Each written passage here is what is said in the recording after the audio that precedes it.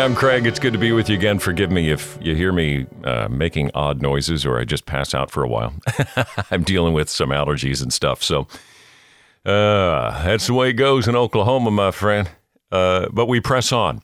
The classic toy, do you remember See-N-Say, the farmer says? There are multiple updated versions of it now. Basically, you point the arrow to an animal, pull the lever or the string, and then listen to the sound that particular animal makes.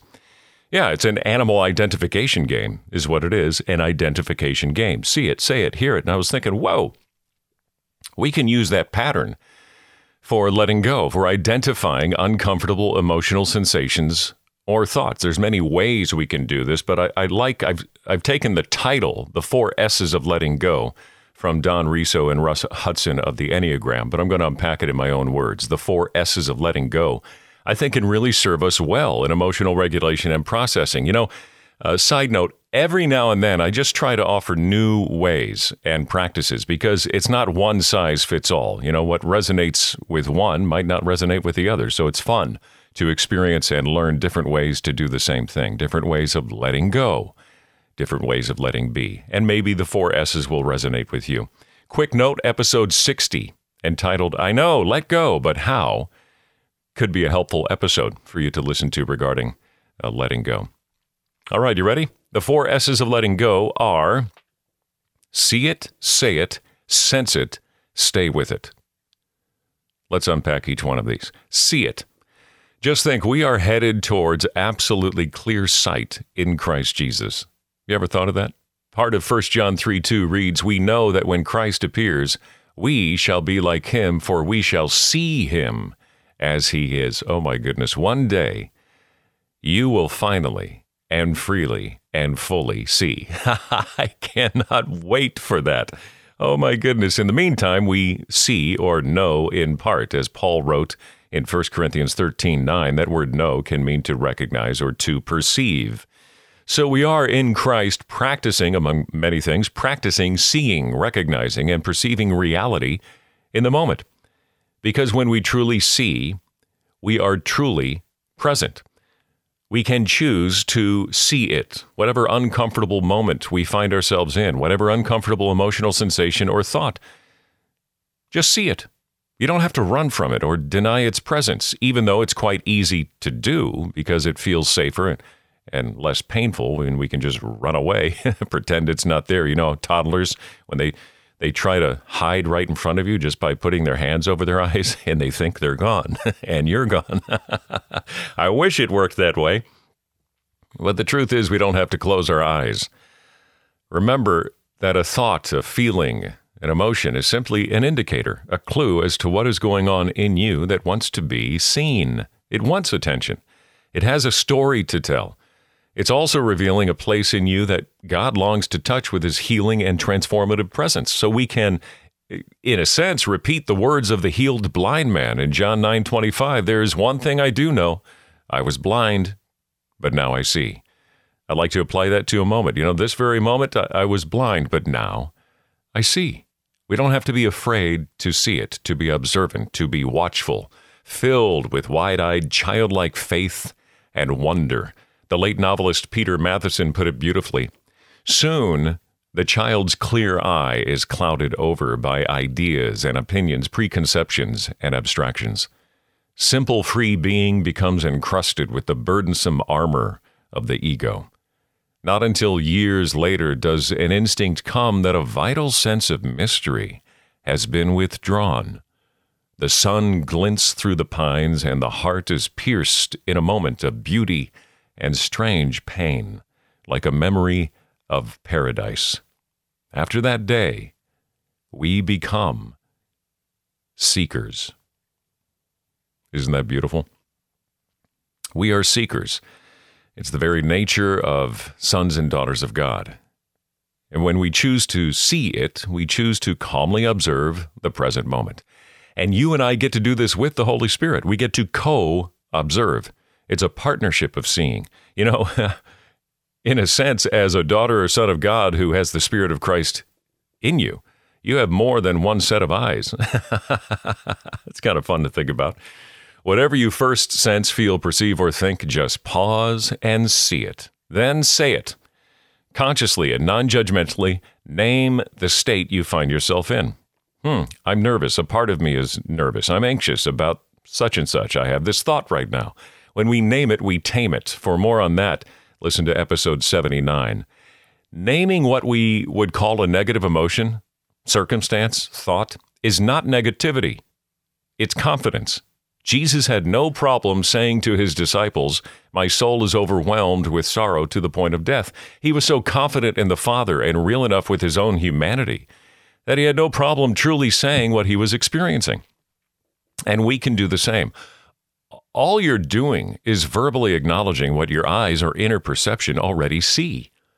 You're acknowledging reality. Some of us have been taught that you empower that stuff when you speak it out, when you say it. Well, I would say it depends on your intention. We can say it as a victim, or we can say it as an investigator, right? In 2007, a brain imaging study by UCLA psychologists revealed that verbalizing or journaling our feelings makes our sadness, anger, pain, whatever you're feeling, less intense. Episode 88 of this podcast is called A Simple Way to Pause with Emotion. Give that a listen to when you can. And this naming, this saying it, is also known as affect labeling. So after you see it, then you say it, and then sense it. Rizzo and Hudson state that every intense state registers somewhere in the body. Identify this place of tension and sense what it feels like. Ooh, and some of us don't like doing that. I know there's times where I'm like, man, I feel you crawling on my arm, but I want to pretend you're not there. You know what I'm saying? And of course, as you see it and say it, you are at the same time feeling it. But the idea of sensing it simply means to take the time to tend to your body, to go from head to body, to not only think and hold on to ideas about the emotion, but to physically acknowledge it and allow your body to naturally process it. Partner with your body. And yes, of course, this is a big practice. Partner with your body because it's communicating with you. Acknowledge where in your body you're feeling the discomfort of whatever emotional sensation or circumstance you're experiencing. It can sound like this: I feel anxious. A part of me feels anxious. I feel it in my stomach, a little bit in my throat. There's a heat to it, a gripping tension, and even a weight to this emotional sensation in my body right now. Then breathe. And as you practice slowly breathing in and out, imagine directing that healing breath to that area of your body. Lay your hands there as you continue to breathe in tandem with the Holy Spirit. Those who are joined to the Lord are one spirit, one breath. In sensing it, you are being compassionate to yourself. That's what your body wants. You're being compassionate to your body as it bears the momentary burden of what your soul, your mind, and emotions are experiencing. After all, according to 1 Thessalonians 5:23, you've heard me say this numerous times, your entire being is spirit, soul, and body. What affects one affects the other. As you sense it, you're compassionately processing it with your body. You're addressing your body's partnership and the role it plays regarding your emotional, mental, and spiritual health and well-being.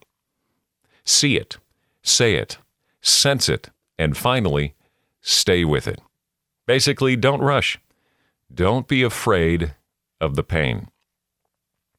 It's natural to just want it to be over with as fast as possible, but that's really could be an act of resistance instead of release and surrender. By its very nature, that uncomfortable emotion, the feeling, that thought, is designed to move on. Staying with it gives it that much-needed time for it to move on. And yes, it will first feel like it's just getting bigger. And even other emotions might surface, and that's okay. Just stay with it by breathing. You've already seen it, you've said it, you've sensed it. Now, stay with it. Breathe. 4-7-8 breathing, a natural tranquilizer for the nervous system. In through the nose for 4 seconds, hold for 7, out through the mouth for 8. Breathing opens up the dam that resistance creates and allows movement and flow. Surf the urge to react, panic, or freak out. For more on that, you can listen to episode 63. I know I'm peppering this one with a lot of supplemental episodes. See it, say it, sense it, stay with it. Say it with me. See it, say it, sense it, stay with it. Even as we say that, do you feel the invitation to calm? Even when I say that, I'm like, oh, there's a unique calm that comes over me. See it, say it, sense it, stay with it. That's the vocabulary. That's the language of a son and daughter of God, of a co-investigator, co-observer with the Holy Spirit. Enjoy practicing this. Enjoy hosting with the Holy Spirit everything that comes your way. As psychotherapist Francis Weller says regarding emotions and experiences, they all have vitality in it.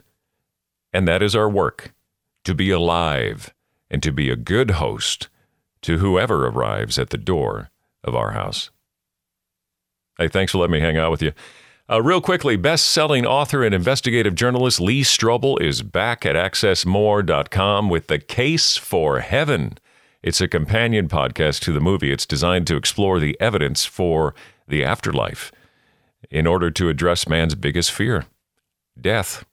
Yeah, this will challenge, encourage, and inspire you as Strobel dares to probe the most important question.